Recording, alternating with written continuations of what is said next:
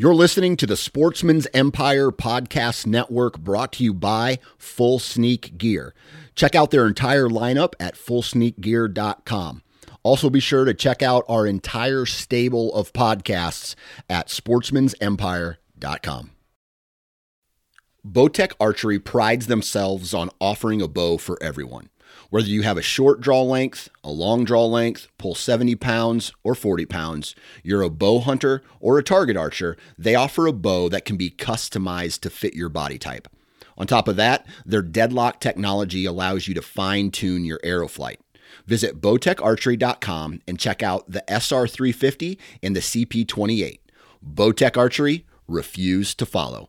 New from Moultrie Mobile, the Feed Hub offers first-of-its-kind cellular connection and control for nearly any spin cast feeder on the market. When used with the Moultrie Mobile app, you can monitor feed and battery levels, run feeders on demand, receive alerts when feeders are clogged, and remotely adjust feeding times. The Feed Hub is ideal for anyone who maintains feeders. Remove the guesswork and save time by planning feeder maintenance before you drive to your hunting property. For more information, visit MoultrieMobile.com. Think you know the Brooks Ghost? Think again. Introducing the all-new, better-than-ever Ghost 16. Now with nitrogen-infused cushioning for lightweight, supreme softness that feels good every step, every street, every single day. So go ahead, take your daily joyride in the all-new nitrogen-infused Ghost 16. It'll turn your everyday miles into everyday endorphins. Let's run there. Head to brooksrunning.com to learn more.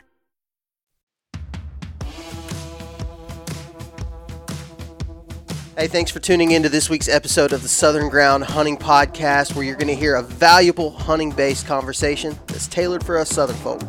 If you love what we do and would like to support Southern Ground Hunting, you can visit patreon.com/Southern Ground Hunting, or you can click on the link in the show notes below. We'd love for you to join the Southern Ground Hunting community today. Again, that's patreon.com/Southern Ground Hunting. You can also support us by leaving us a rating and review on iTunes. It helps more than you know, and we greatly appreciate it. And now, let's get to the show. All right, welcome back to the Southern Ground Hunting Podcast. I am here with Matthew Reeves and Adam Cruz today. And, man, I think we got a really pretty cool conversation lined up. Adam, you're the one who kind of brought it up. Tell me kind of what your thought was, what we're going to break down today, and maybe even tell me where you kind of came up with that idea. So I was setting up in my tree. I was going to say tree stand, but I was setting up in the tree on Sunday, and you and I are like texting back and forth. And Parker and I have two hunting styles that are polar opposites going on at the same time, right? I'm not seeing deer. He's not seeing deer. Unfortunately, neither one of us are seeing deer at the time. But Parker had went in. I think you said you went in at noon, and you're scouting your way through, and you're trying to get on deer sign. You're trying to find that most recent information, that MRI, and try to figure out where the deer are at that time. And so the opposite side of it is, like, I came in like way after church, way after lunch. I didn't get to my tree until about 3 o'clock. I had zero time to prepare, to get ready. And I went into an area that historically produces acorns, that historically has deer in it, right? So I'm not going off any. I've done no scouting up to this point. And so as I was thinking through it, I was like, man, I really wish I had the time at this moment to be doing what Parker's doing, especially this time of year, and being able to find the food source, find the deer. And so I just kind of asked the question to our text message group, hey, guys, what do you guys think about this topic? And I think that's kind of how we got to where we are right now. Yeah, so the idea of MRI, most recent information, yep, versus historically good spots. Yep. And kind of talking about, kind of comparing them and doing a side-by-side look at them and seeing if there's pros and cons, especially this time of year in October, if there's pros and cons to either one, and looking at it. And also looking honestly. at different situations too, right? Like the different type of habitat you're hunting versus the different types of habitat I'm hunting and different types of habitat maybe Matt's hunting, like we all hunt different types of terrain and different things right now. We also have the difference of rut timing. And, Yep. You're in Tennessee, going to be more typical rut timing. The bucks out there Yep. right now probably getting pretty close to starting to cruise. And the young bucks probably are for Real sure. close. And Yep.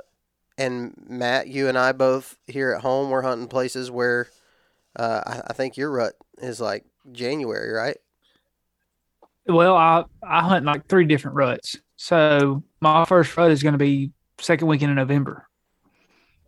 Okay. So And then it'll be January, February. yeah. So you got 2 ruts that you're hunting. I'm hunting deer right now. At this second, I'm hunting deer that are usually going to rut around December. So really, we all 3 have 3 different months that our deer that we're currently hunting are kind of in different phases of this fall. Phases of the rut, I guess you could call it. We're talking about extremely pre-rut phase for Matt, really pretty extremely pre-rut phase for me, and probably getting pretty close to it for you, Adam, Yep. and in one of your areas, Matt. So I think that's a big part of maybe the difference in it, but we can kind of compare it. As if we're hunting the same deer, right? I think we can do that and assume we're hunting the deer that are all in the same rut. That'll probably make it easier to talk about this conversation and really compare the 2 different styles. So historically good spots versus most recent information. Matt, so we're going to tie in. I talked about it in last week's Emo Fest that I had, talking about the buck that I did not recover, and also update for everybody. We still have not recovered the deer. They've gone back and looked for it, and I don't think it lived. I think it's easy to cop out and say, it probably lived, No, he probably didn't. And it stinks. It really sucks, but I'm working through it. But we talked about it last week. I talked about, Matt had some really good hunts that I want to talk about. And these are October. This is October hunting in Kentucky. So we're talking about this November rut. And Matt, we talked about it before this trip to Kentucky. Do you remember what we said? Like, if we can find this, we're probably going to find the deer. Yeah, and that's a hot oak tree. Exactly. So we've Plain and simple. We've run it into the ground. I think we've talked about it a lot in a lot of different podcasts here because it has been a hot topic for us and really trying to key in on things. And if you'll notice, for guys listening to this, if you'll notice, if you've listened to Southern Ground Hunting podcast for a while, like maybe since the beginning, I typically take one thing every season and try to really concentrate on it. Like here's a different aspect, a different feature, or a different something that I'm going to absolutely concentrate on this year, and I'm going to focus on it. In previous years, it's been terrain, and then years before that, it's been vegetation, and food sometimes has something to do with it, but usually it doesn't. And so now I'm trying to add that into it for me. And so we have definitely talked about it, but Matt, that's exactly what happened. So I guess before we really get in deep with the different styles, Matt, just for sake of the conversation, why don't you share with us what happened in Kentucky, knowing that we went into the trip saying we're going to be looking for those feed trees in October, something to get bucks up on their feet. Can you go in a little bit more specifics into what you were looking for and kind of how your hunt went, Matt? Yeah, so we got up there first afternoon. I kind of went on to an area, and typically where I hunt back home, it's hill country, has some topography. So places I go, I try to use that to my advantage because I'm more comfortable on a hillside rather than in a bottom. So going into this, I found places on the map, said if I can get to this spot, I think this is where the deer are. So I went in, not really with high hopes of killing the big buck the first evening. I was just trying to ignite what these deer were doing at the time of our hunt. We went in, I think, second weekend of October. So that's kind of, people, you hear the cliche October lull, whatever. So I go in this place and I start finding some sign, found a couple rubs, but I found these white oaks that were dropping on a hillside. It wasn't on the very top of the ridge, wasn't at the very bottom of the ridge. It was about 3/4 of the way up. People talk about that all the time.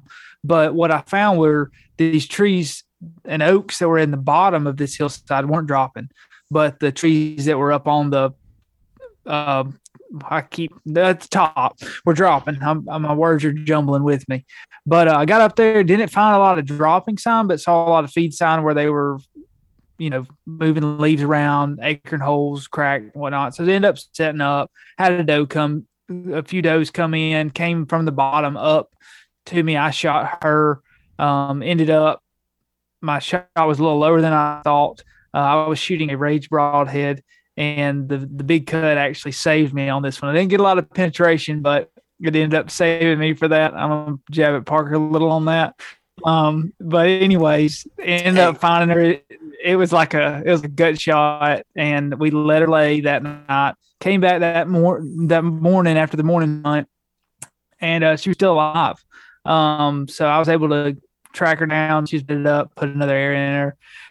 Hate when that happens, but was glad that the meat was still good.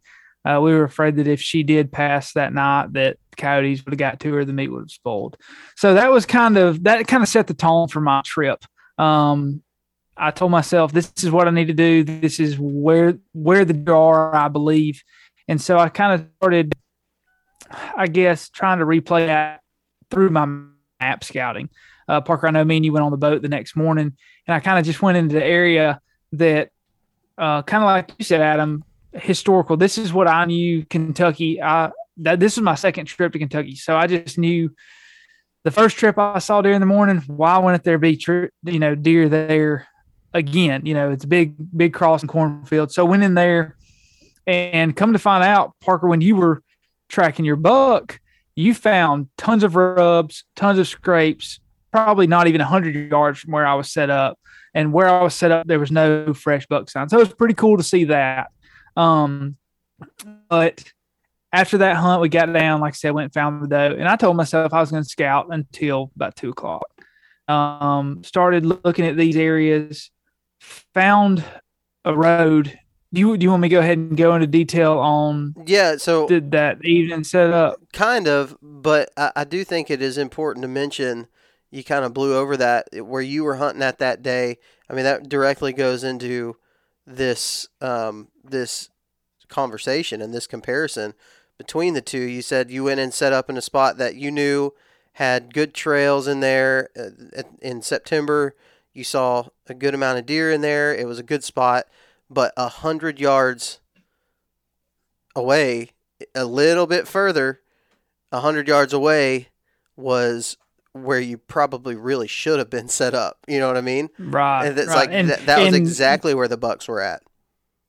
In our conversation, I ended up hunting there my last morning on that September hunt. Yeah. I was like, man, this would be a good spot. Found the persimmon tree and all that, but there was just so many people in there. Mm-hmm. I was worried about going back in there. But yeah, that's a good contrast between what I did the first evening versus what I did the next morning. Was I walked in and scouted and found most recent sign, I killed a deer. Mm-hmm. And then historically, I went to this place that I thought was going to have dropping acorns. It had oak trees in there, but they just weren't dropping heavy because they were in those bottoms. I really felt the areas I found the acorns the most was on these hillsides. Mm-hmm. That's right. And, we talked to Nathan Killen. This would have been a couple years ago, I think, during Local Legend Series. And I believe it was Nathan that was talking about this.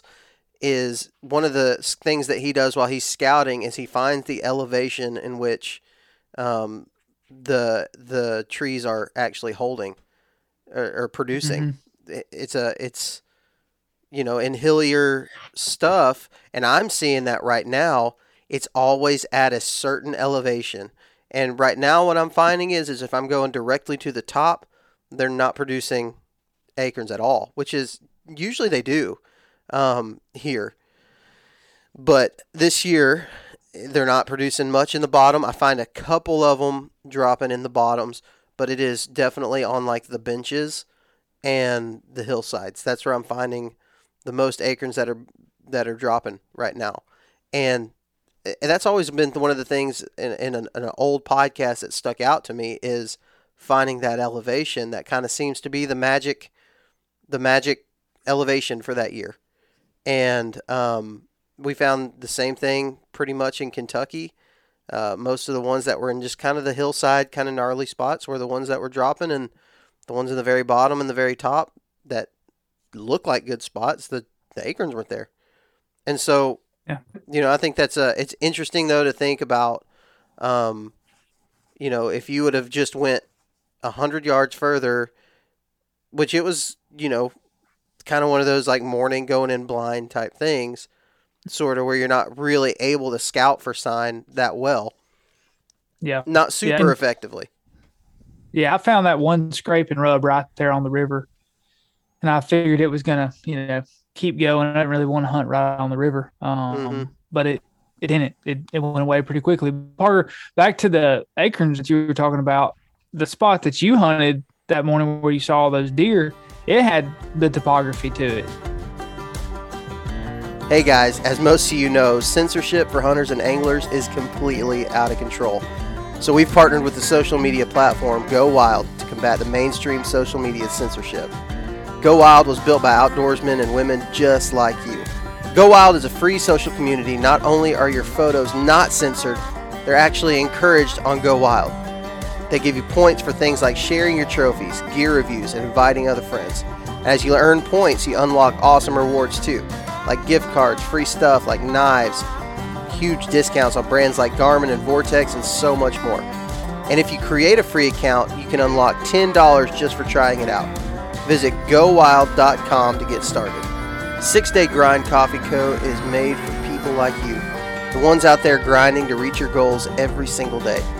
Whether it's 3 a.m. wake-up calls to get into the woods, or just getting through your workday, a good cup of high-quality coffee to start your day is imperative. When you buy from 6 Day Grind, you not only get a great bag of premium roasted coffee, you also have the opportunity to support conservation through their Coffee for Your Paws program, where 10% of your purchase goes to the conservation organization of your choice. Check out 6daygrindcoffeeco.com today. That's the word 6 followed by daygrindcoffeeco.com. That same morning, it was just a pretty much straight up from the water to the top, and I sat on the top, which was I still could have shot deer if I wanted to shoot a doe. I could have shot one of them. But they went directly behind me. So they came out of the bedding cover and went down to the hot feed tree that was down there that I saw. I saw it whenever I was walking up that morning. Whenever I was hiking up that hill, I was like, oh, there's a pile of poop, and there's a rub, and there's all kinds of acorns that have been eaten. Surely the top has more, and I didn't set up where I should have. And those deer beeline to that tree right behind me where I just been to. So, the same thing holds true there. It seems to be a year where look mid elevation, don't look at the bottoms or the tops nearly as much. Because that seems to be true anywhere I'm at right now. Anywhere I've hunted. Guys, I want to sidetrack us just for 1 second. Okay. Matt mentioned a comment. He said, I did not want to hunt close to the river. And it just like grabbed my attention, and I just want to know why. And the reason why is because like where I hunt, in Tennessee, I basically have to hunt close to the river. I can never get probably more than 200 yards away just because I'll run into private ground. Why did you want to stay away from the river? Just out of curiosity.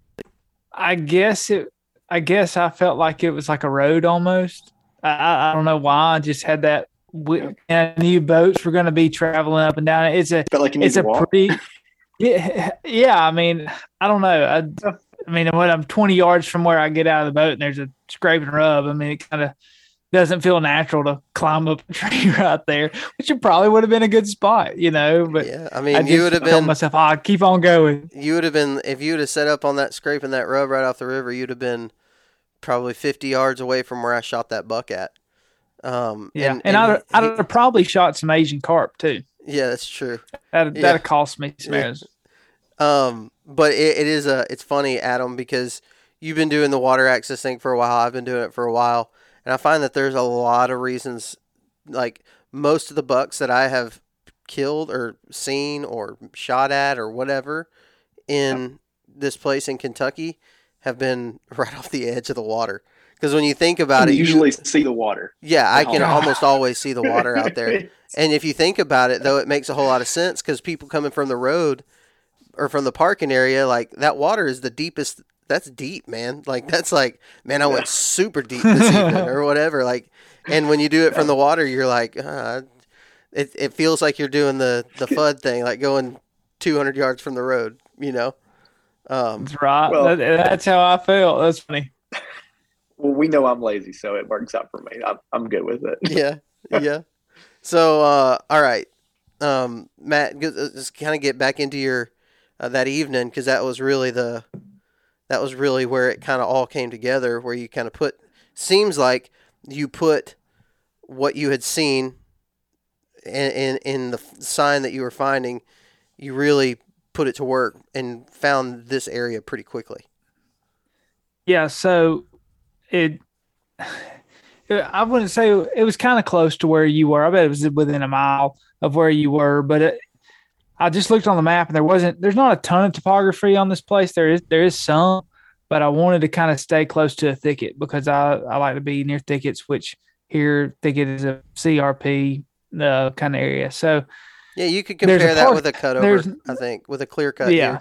Here. Yeah.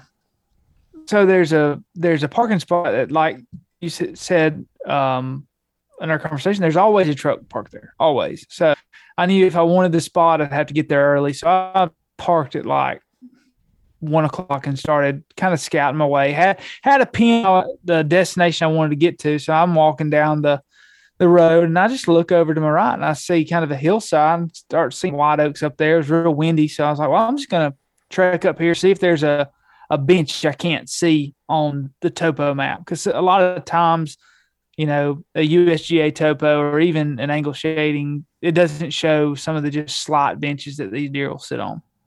So I start easing up the thing, and I don't get 100 yards or so from this trail, and I just start finding droppings. I mean, dropping here, dropping there, buck poop everywhere.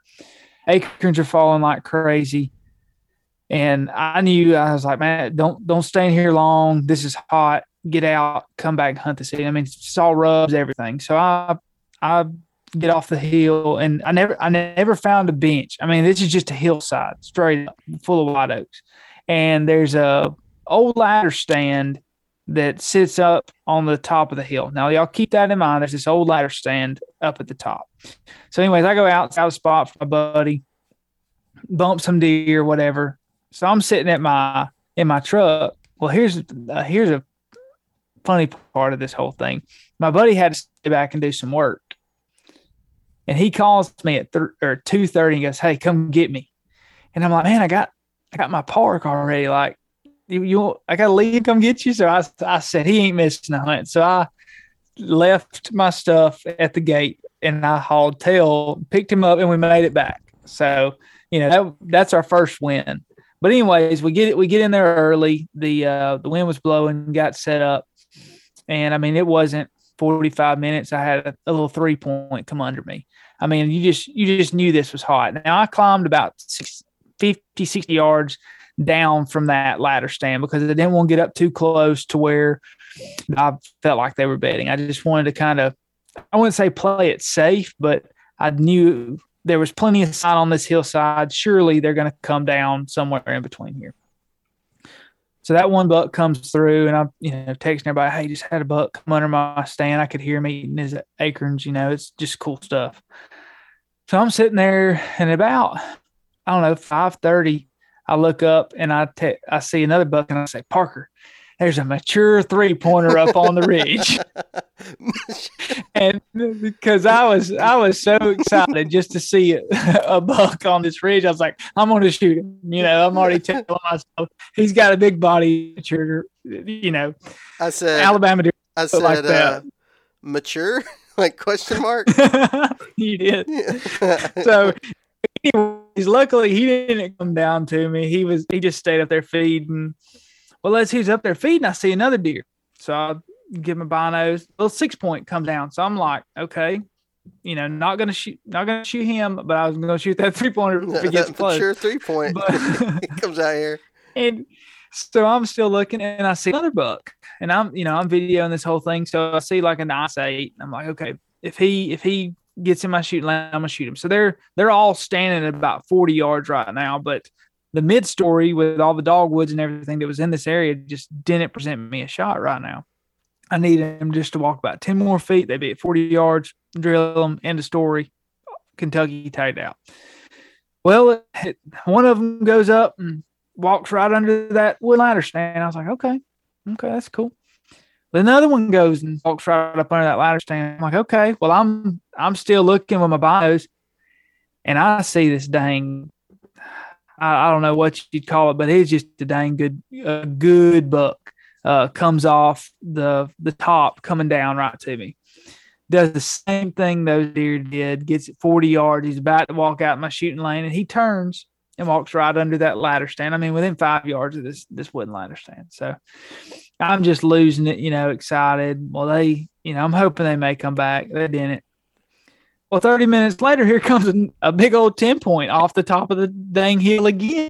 Does the same exact thing these other deer did. It feeds in the same spot, goes to the same trail under that stand, and they all disappear.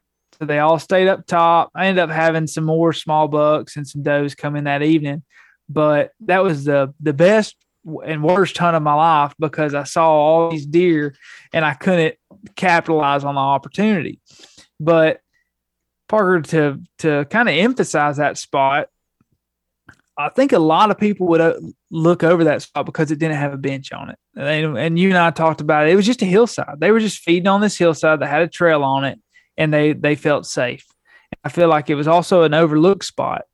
One, because somebody always parked at that gate, but I don't think they walked 100 yards off that trail. I think they kept going, kind of like with the water access. They wanted to go deep.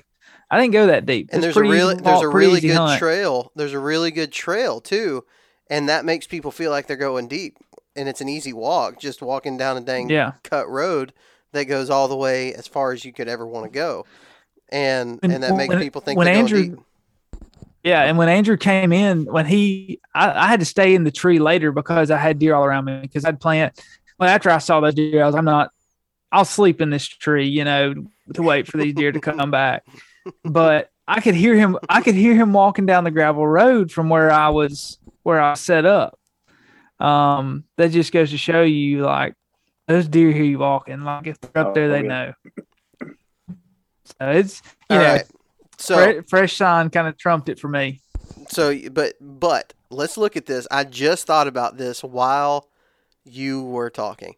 Okay, you got an old permanent ladder stand. Stop. You've got an old permanent ladder stand. I know where stand, you're going. And those deer came right next to it. So you're talking about a historically good spot, more than likely. Yes. Yep. It is a historically good spot. So here's, I'll tell you guys kind of what I do, okay? Because I think this is, and it obviously, you're looking at a guy that hadn't shot any bucks this year, so it's not like this is gospel truth. This is just how I do it most of the time. And you guys see if you can relate. So I'm like you, Matt. I would have not said that ladder stand. I would have probably gotten away from it, mostly because I don't want it in the camera shots. You know what I mean? Like, it's kind of like I'm setting right next to this ladder stand. Never even thought of that. Yeah, so it's just one of those things. Well, you can avoid that in my footage. So. Yeah. I think one of the bucks rubbed the ladder off. He made a rub on the freaking just on the leg of it. Pissed on it and went on. So you're talking about a spot that is historically good. I can think of a lot of spots for me that are historically good spots for one reason or the other. Just every year it seems like there's an oak that produces close by. It's close to a bedding area. Blah, blah, blah. It's in a core area. It's just everything around it offers exactly what the deer are looking for every year. But I almost, especially this time of year, I'm almost always scouting my way into it. Like I'm leaving it open for discussion. Like, so in a lot of the videos I say, I'm going over here. This is where I'm trying to make it to. We'll see if I get there. That's kind of kind of how I do this time of year. And if I don't find what I'm looking for, then, I mean, I might just move on to something else. If I get to my spot that's historically good, and I don't find what I want, this happened to me on Sunday evening. Went up to a spot, it wasn't dropping like I thought it should be. There wasn't much deer sign, so I moved on until I found it. And I did find where the deer had kind of shifted over to, I felt like.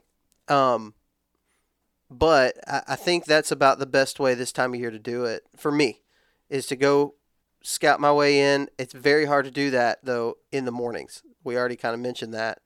Going on a morning hunt, it's hard to scout your way in when you can't see anything in the dark. You know what I mean?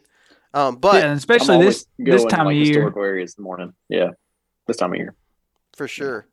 Do you guys ever, in the mornings, I feel like there is one thing that I do that could be beneficial, especially when you're looking for acorns.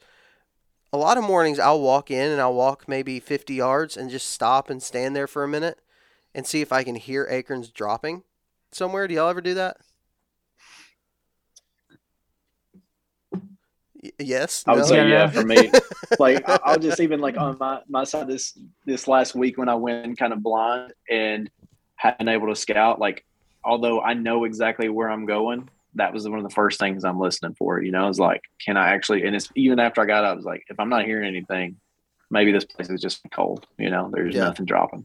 Yeah. And see, I would come back to say on that is acorns drop at different times of the day, even on like an evening hunt. Like I noticed they dropped really heavy, like at 4 o'clock, and then like right at dark they quit. So what's the difference in the morning? What I've found is they don't drop in the dark when you're walking in, and as the sun's coming up, they start dropping. That's just my experience. Yeah, that could be true. I mean, I've had those situations happen where I climb up and flip. They're dropping all the way over there. Yeah, they did just like a tree. I don't know if the moisture content changes in the tree, or with wind blowing, squirrels knock acorns out of the tree all the time. And I'm about to start being a squirrel hunter because they're just ticking me off this year. I've had more squirrels fool me of being a deer this year than I guess I ever have. But yeah, that's my take. If we can't kill deer, maybe we can just buy some dogs and start squirrel hunting. Do a podcast on that. I know a good spot. Yeah, armadillos are the ones getting me this year. I'm seeing a ton of armadillos here in Alabama. Yeah, you spitting on them. Yeah, spitting on them with accuracy. I think you need to get like some battery acid or something, spit it on a deer and try to kill it. Wow, that just went a weird direction. I think you could do it. Where did that come from? That was come from church. That was a Luke Parker thing right there. Yeah, 100%. That's for you, Luke. Who's the guy the spear guy? Tim Wells. Tim Wells. He's all over my Facebook page now, like dropping spears on crocodiles and stuff like that. That's Luke's hero, man. He freaking loves that guy. All right, my son loves that guy. So historical was the ladder stand, right? Like somebody knew for whatever reason. And Matt, you said whenever you walked up there the next morning, you walked up to that ladder stand, you were immediately like, why didn't I do this earlier? Because there were rubs everywhere, right? Yeah, there were rubs, and then there was a huge trail, and I climbed right where they were feeding the next morning, and I climbed the same tree for the evening as well, and that bit me in the butt, but we can talk about that in a second. Yeah. Hey, so let's push pause real quick. Are you guys old enough to where y'all had to build ladder stands when you were kids growing up? So I grew up. I'm old enough, but I grew up. Yeah. I grew up in West Texas, where ladder stands aren't really a thing. It was all be a thing. Deer blinds and shooting houses and stuff. So yeah, we did all that. I have memories of hunting one with my dad. I think one. We just built one. So that's it. I'm old enough to where we didn't really have like metal ladder stands to erect. Like eventually we did, but in the beginning stages, like I remember as a kid, my uncle, my dad, my granddad talking about like every time we would erect a ladder stand, like the conversations that would ensue. And it's literally, hey, you know, I've been sitting on this hillside and I continue to see deer. And then the next guy's like, hey, I've been sitting on this hillside and I killed this deer and killed that deer. Where'd you kill him at? And it's just like cross triangulating an area. And it's like, okay, we've seen enough deer here. This is worth a day's work. Let's go, you know, erect a ladder stand. And that's no easy job. I mean, it's not like you just go to Bass Pro, put it together and slap it up on a tree. Like this thing like actual work. So there's a lot of thought that goes into this. And so you think about like Matt going up into Kentucky, right? I don't think anybody said erect on this podcast more than Adam at this point. I always say erect. You keep saying it and erect the ladder stand. So Matt, you know, you're going to Kentucky and you see this big old ladder stand that's erected in this spot. Like somebody had to put a lot of work in. It was huge. It was a huge ladder stand. I saw the video. I mean, this thing's not a small guy. Like they spent a lot of time getting this thing up. They had to have known historically deer were walking in that path for whatever reason. Maybe there's oaks dropping, maybe it's the terrain feature, maybe it's habitat. Adam, there's a lot of work that went into that. You and I talked with a local guy several years ago that told us this spot. Yeah. He told us the exact spot and he said, whenever no, there's no way this is my secret spot. You know, I'm doing that. No. So you're talking about a place that historically is pretty good. And he mentioned the ladder stand. He mentioned everything in that conversation. And it's interesting to know that in that situation, MRI and historical was kind of ended up being in the same spot. I mean, they cross paths. Let me give you another scenario in that same WMA in Kentucky. Now, no one told us about this ladder stand, but I had went in blind one time into Kentucky. My first time on this WMA, I actually was looking for like a feed treetop area, found where acorns were dropping. I ended up seeing multiple bucks that set, did not kill one. I came back a different route the next time I went in and ran across a ladder stand on the edge of a field. I dropped off over to the ridge on the hillside in the wooded side. And what I noticed was like all the deer that were coming into that area. And like, this is a buck mecca for me. Like I just see buck. And I've told you about the spot, Parker. Like I always see buck coming there. They always come by this stupid ladder stand. I don't understand it. I do. Like you can look at a map and you can kind of put it all together. You're like, and the last time I was there, like I actually videoed that hunt. I had 2 bucks come by. I ended up trying to draw back and couldn't get a shot on these bucks. And like, if I'd been sitting at that ladder stand, I killed those deer. Easy. Okay. Should have set the ladder stand. Have we reached a point in the public land hunting scene where the trend, maybe you could call it a trend, possibly, but just kind of the known thing is we don't hunt those ladder stands because those are dinguses that put those up. We're saddle hunters or we're mobile hunters or we're whatever kind of BS you want to talk about. Yeah, thermal hubs. They don't even know what thermal hub is. Yeah. Yeah. And so have we reached the point where potentially, you know, it's kind of reversing itself?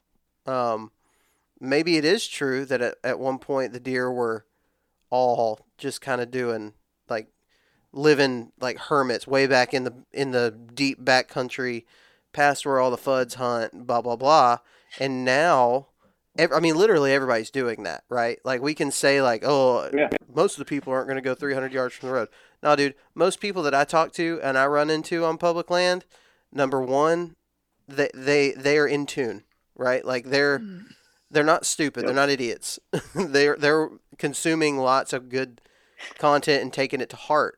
And so it's almost like what I was saying in Kentucky the whole time, hunt dumb, you know? Yep. Because, I mean, I don't know. I don't know if that's true or not. I'm going to keep using the water access and doing things that way until it stops working. But, I mean, there is some validity. I killed the deer that I killed on opening day here in Alabama. There's a lock-on stand freaking 30 yards behind me. if I would have been sitting in it, I wouldn't have had to take that awkward, stupid shot at that doe, because I would have had her right here at my strong side, because for whatever reason, the person who put up that tree stand knew that that was a good spot. And maybe it's one of those things. I mean, now, I'll be honest with you, right now, after the thing happened with Matt, I am less inclined to get away from the ladder stand and more inclined to maybe like look at it. You know, if my thoughts are lining up with that stand, then I can at least be confident for myself. You know, like me and this guy had the same idea, and he went through a whole lot more trouble to put up a whole tree stand and drag that thing in here. Like, let's try it. I killed my biggest buck I killed last year. I killed with a lock-on stand, I don't know, maybe 50 yards behind me. I would have killed the same deer if I would have been sitting in it. Yeah.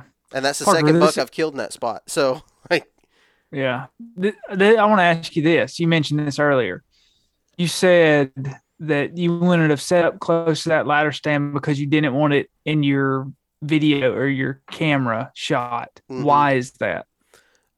Just because of the is taboo the right word, or the stigma? The stigma around it of like, get away from the ladder stands and things like that. You know what I mean? Yeah. Like, it makes it look, sometimes, this is just me being transparent, it makes it look less wild and untouched and unpressured than you want it to.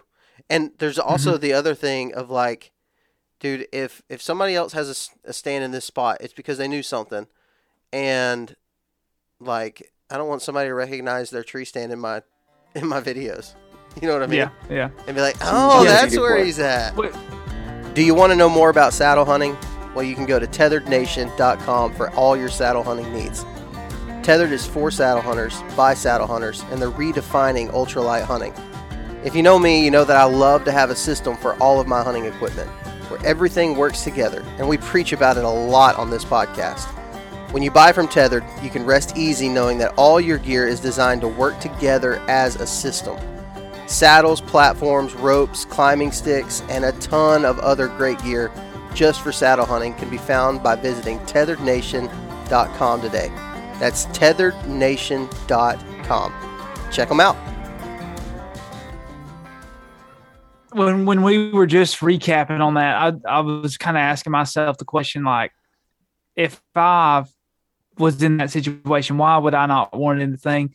Or why would I not want to hunt near the stand? Mine was more of a pride thing. Like, I want this spot to be a spot that I found, not that, hey, somebody hung a ladder stand there. I'm just going to go off of what they did. I want it to be something I did, you know, and that may just be a little rough, you know, that, if it's there, why don't you just, you know, take advantage of it? Well, because I just don't want to. You know?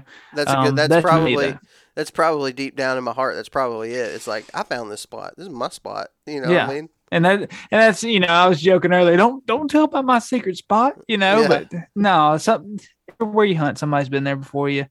Especially on this WMA, you'll walk in at the nighttime and you'll think that there's spiders on all the trees, but it's just night eyes from where these old men have put out thumbtacks on trees. And you could get on one trail and get off on another trail and do a whole circle back to where you started.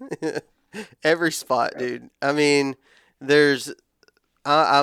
we deal with it when you do public land hunting, and the reality is right now, people are consuming more content than ever, and they're learning more than ever.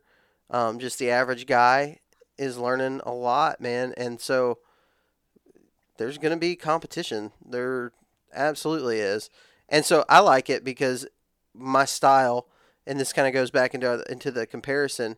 My style of hunting is really MRI, I would say, like right now, this time of year.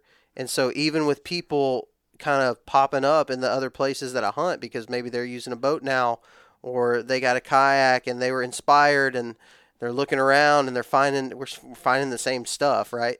And so it's kind of making me go, okay, let's go find something else. You know, let's what's next? Broaden our horizon, I guess. And like that, to me, that is I don't know that anybody has ever like really succeeded at anything. Like I don't know that I would call it a success if there wasn't some type of adaptation that you have to overcome, right? Companies have to adapt. Wow. Every company in the world, every brand in the world has had to adapt to COVID, and the ones who didn't, they're kind of probably not here anymore. And so, like, you look at how these big companies like Nike or big successful businessmen like Jeff Bezos or Mark Zuckerberg, like they rose to the top, but because they adapted to what was around them. And so that's as a deer hunter, we kind of have to do the same thing. And that's why I think this conversation is valuable. Have you ever been on these posts on Facebook where somebody says like my spot, right? Or you hear it on a video where somebody says this is my spot. Those are the kind of guys who like this guy got into my spot by whatever, using an e-bike, and I've been hiking in there all my life, or whatever the case may be. You hear that talked about quite a bit these days. And it's like, I mean, man, you gotta move on. You gotta adapt. You gotta shake it off. Somebody else found it, and the spot might not be as good anymore. But sometimes it might be, and I think that's when you find the historical and it's historically good for a reason. It's historically good because every year they're going to be laying down sign in that one area, and that's where they cross over. And those are the good spots. That's the ones that you try to like. I have areas that I hunt that I've killed bucks at that now 48,000 people have figured out and they know, and I don't really go back in there much, but if I would have just stuck to that one spot and never went and found anything else, well, I'd be done killing deer. I'd be finished. And so you just got to find it. Adam, you have to deal with this a lot, right? Like, because you have small pieces of public land that if one person finds out about any of it, you're done. Yeah, you'll see flat. Like I was texting you and Walt this weekend, like a spot that I had never seen anyone on prior to last year. Now, last year I knew that some other guys had found it. Now there's like flags and like those cat eye things on trees, like right beside the water. And it's like you're following the water for 100 yards. I don't even know why they need flagging to get to a spot, but they do, right? And so, they're being discovered. Water access is becoming more popular. All the different tactics we're talking about is becoming more popular. Parker, you and I, we talked about when we go to the WMA that we hunt and we compare our maps, just like blindly looking, like where waypoints look very similar because we read, listen, and we're thinking the same thing. So one thing that I've been thinking as we've been talking tonight is around, and I don't want to go down a rabbit trail of getting off topic, but there's this book called Blue Ocean Strategy. Now, the Blue Ocean Strategy is really like a business-based book.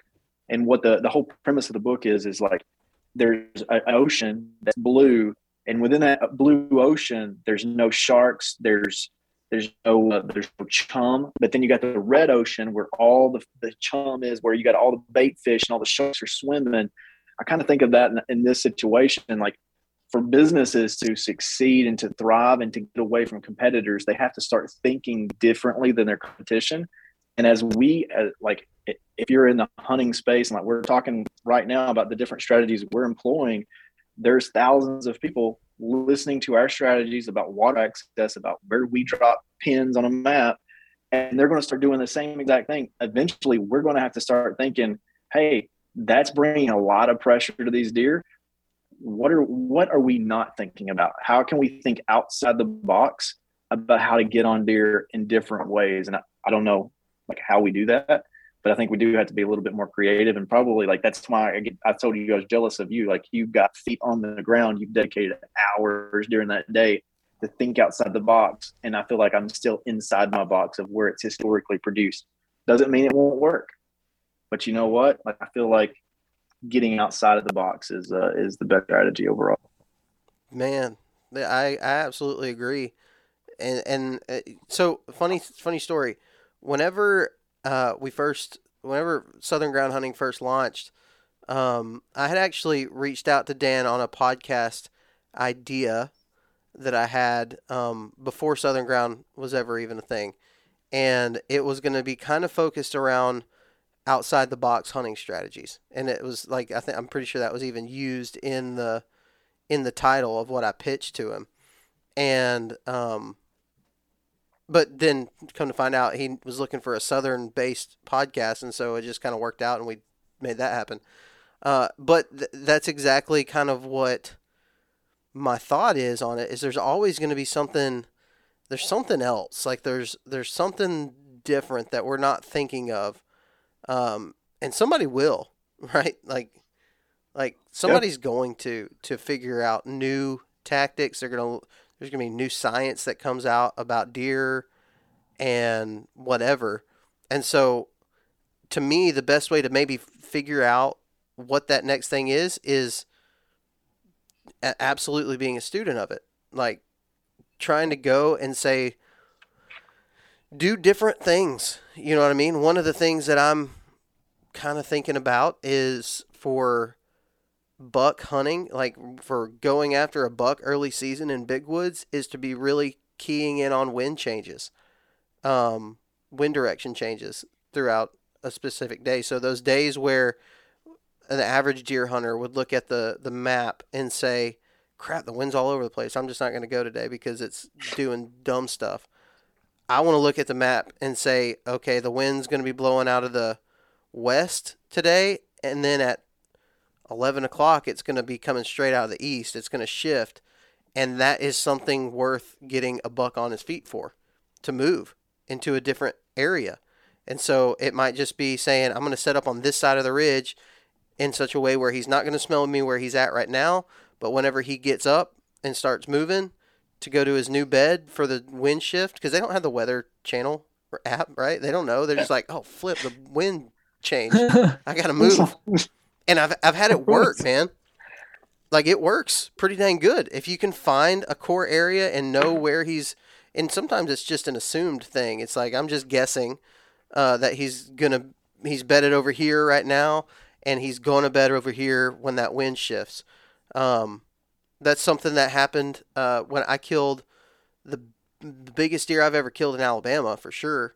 And it was an early season October hunt, and I was set up over the spot, and about 6, I don't know, maybe it was 7 o'clock, 7:30, the wind was supposed to change and completely change directions. And about 6:30 is when it actually did it.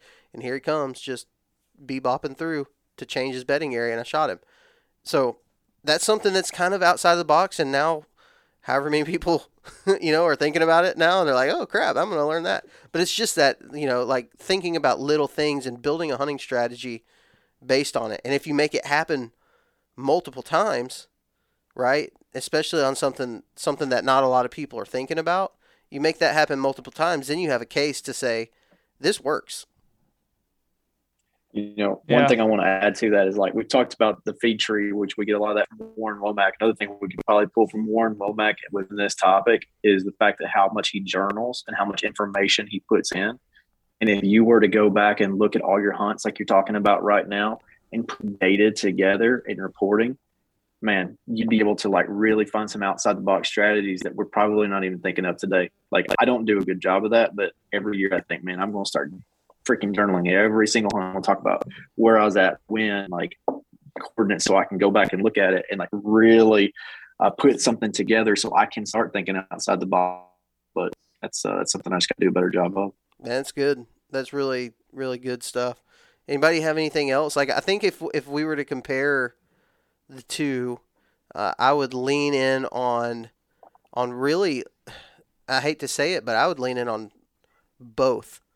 Right? If you're an evening hunter, absolutely the MRI is going to be your best friend. If you're a morning hunter, which most of the time I'm a morning hunter, and so I'll use my evening hunts so if I go on an evening hunt and I'm like, okay, I found this and this and this, I hunted here, didn't see any deer, but they're still here, I potentially blew them out. This is a great example. Last week, this hunt that we were talking about on Sunday evening, I went in, didn't find what I was looking for, scouted, ended up feeling like I bumped a buck out of his bed because there was a steaming fresh turd in it, rubs all over the place, and I was like, I definitely bumped this deer out.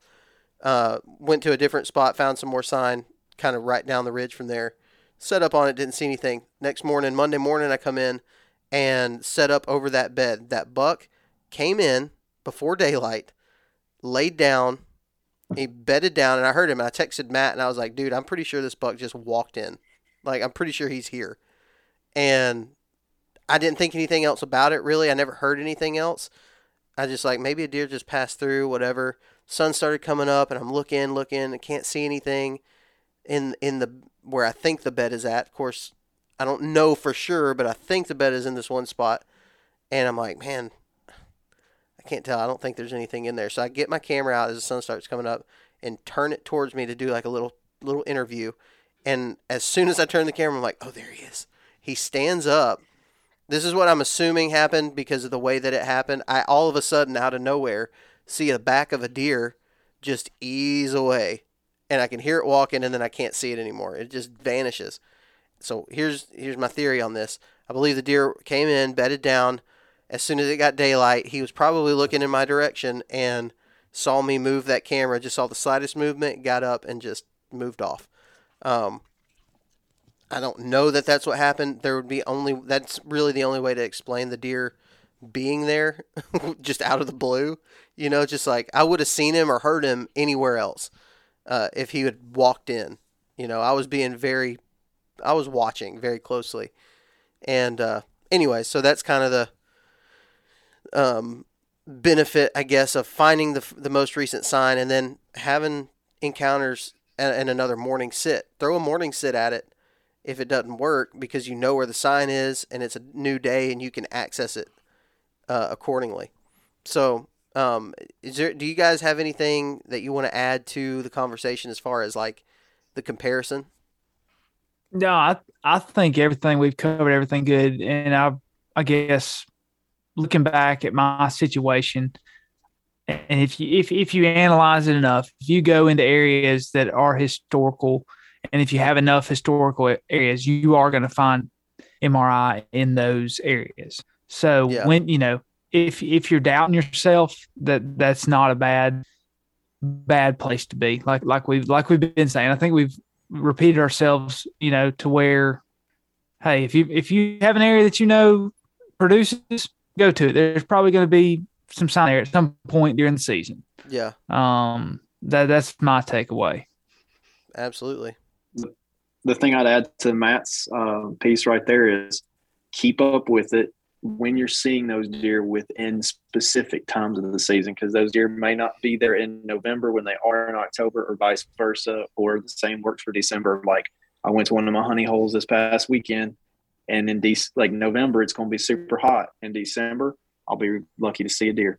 Just habitat changes, and the deer move out different places. I've started doing that with trail cameras, leaving them, and I'm letting them soak all year, and seeing, hey, it's hot. You know, the first week of December, there's no deer here the rest of the season. And, you know, a lot of people, I feel, get an area that they're comfortable with and continue to pound it and pound it and pound it. And then they end up killing a deer there, but they may have 30 sits when 29 of them, they don't see a deer. Mm-hmm. So, you know, be very meticulous with your areas when you're doing that. That's right. Well, good stuff, guys. Again, if you have any thoughts on this, the last time I guess 2 episodes ago, I got a lot of messages on Southern Ground Hunting Instagram and on Facebook as well, just about trying to read this type of sign the best. If you have any questions about things like that, just send them over and we'll do our best job to try to answer those. But man, this season has been I started out with the mindset of I'm just going to go and have fun, and then I had a bad experience with that deer, and it's kind of throwing me off. It's kind of messing with my head. And so I'm going to get up early tomorrow morning, like really early, and I'm going to go out with a stick and a string with a recurve. I'm going to say, screw the bucks for right now, and I'm going to take this recurve, and I'm going to try to shoot a doe with it because I've never shot a deer with traditional equipment. So I'm going to try to get back into having fun, knowing full well I'm probably going to miss a couple of them before I ever kill one. That's a lot of fun when you first start. Mm-hmm. So, First time I ever bow hunted, I think I missed like 4 deer the first sit. Yes. Yeah. And it was one of the funnest hunts I've ever been on. Yep. Good luck, buddy. Yep. It'll be fun, and that's what I want to do. And we talk about these strategies, and they really get we can nerd out on them, but man, ultimately, if you're going out there and you're just not having fun, then what's it for? So go out and have a good freaking hunt. Like, just enjoy it. Take it all in and make educated choices, make good decisions, try to put yourself in the right spot. But if it's not the right spot, it ain't the end of the world. And that's what I'm having to remind myself of over and over again. Yep. So let's go kill some deer. Fellas, thanks for coming on. Thanks, man. Hey guys, thanks for listening to this week's episode of the Southern Ground Hunting Podcast. And as always, a big shout out to all of our partners. That's Go Wild, Tethered, Spartan Forge, and 6 Day Grind Coffee Company. You can keep up with Southern Ground Hunting by following us on Facebook or Instagram, or subscribing to the YouTube channel. And you can be sure to check us out at southerngroundhunting.com to pick up some of our merch, read some blog articles, and all that good stuff. I truly hope you enjoyed this week's episode, and we'll see you here again next week. Remember that God gave you dominion over the birds of the air, the fish of the sea, and the beasts of the earth. So go out and exercise that dominion. We will talk to you next week.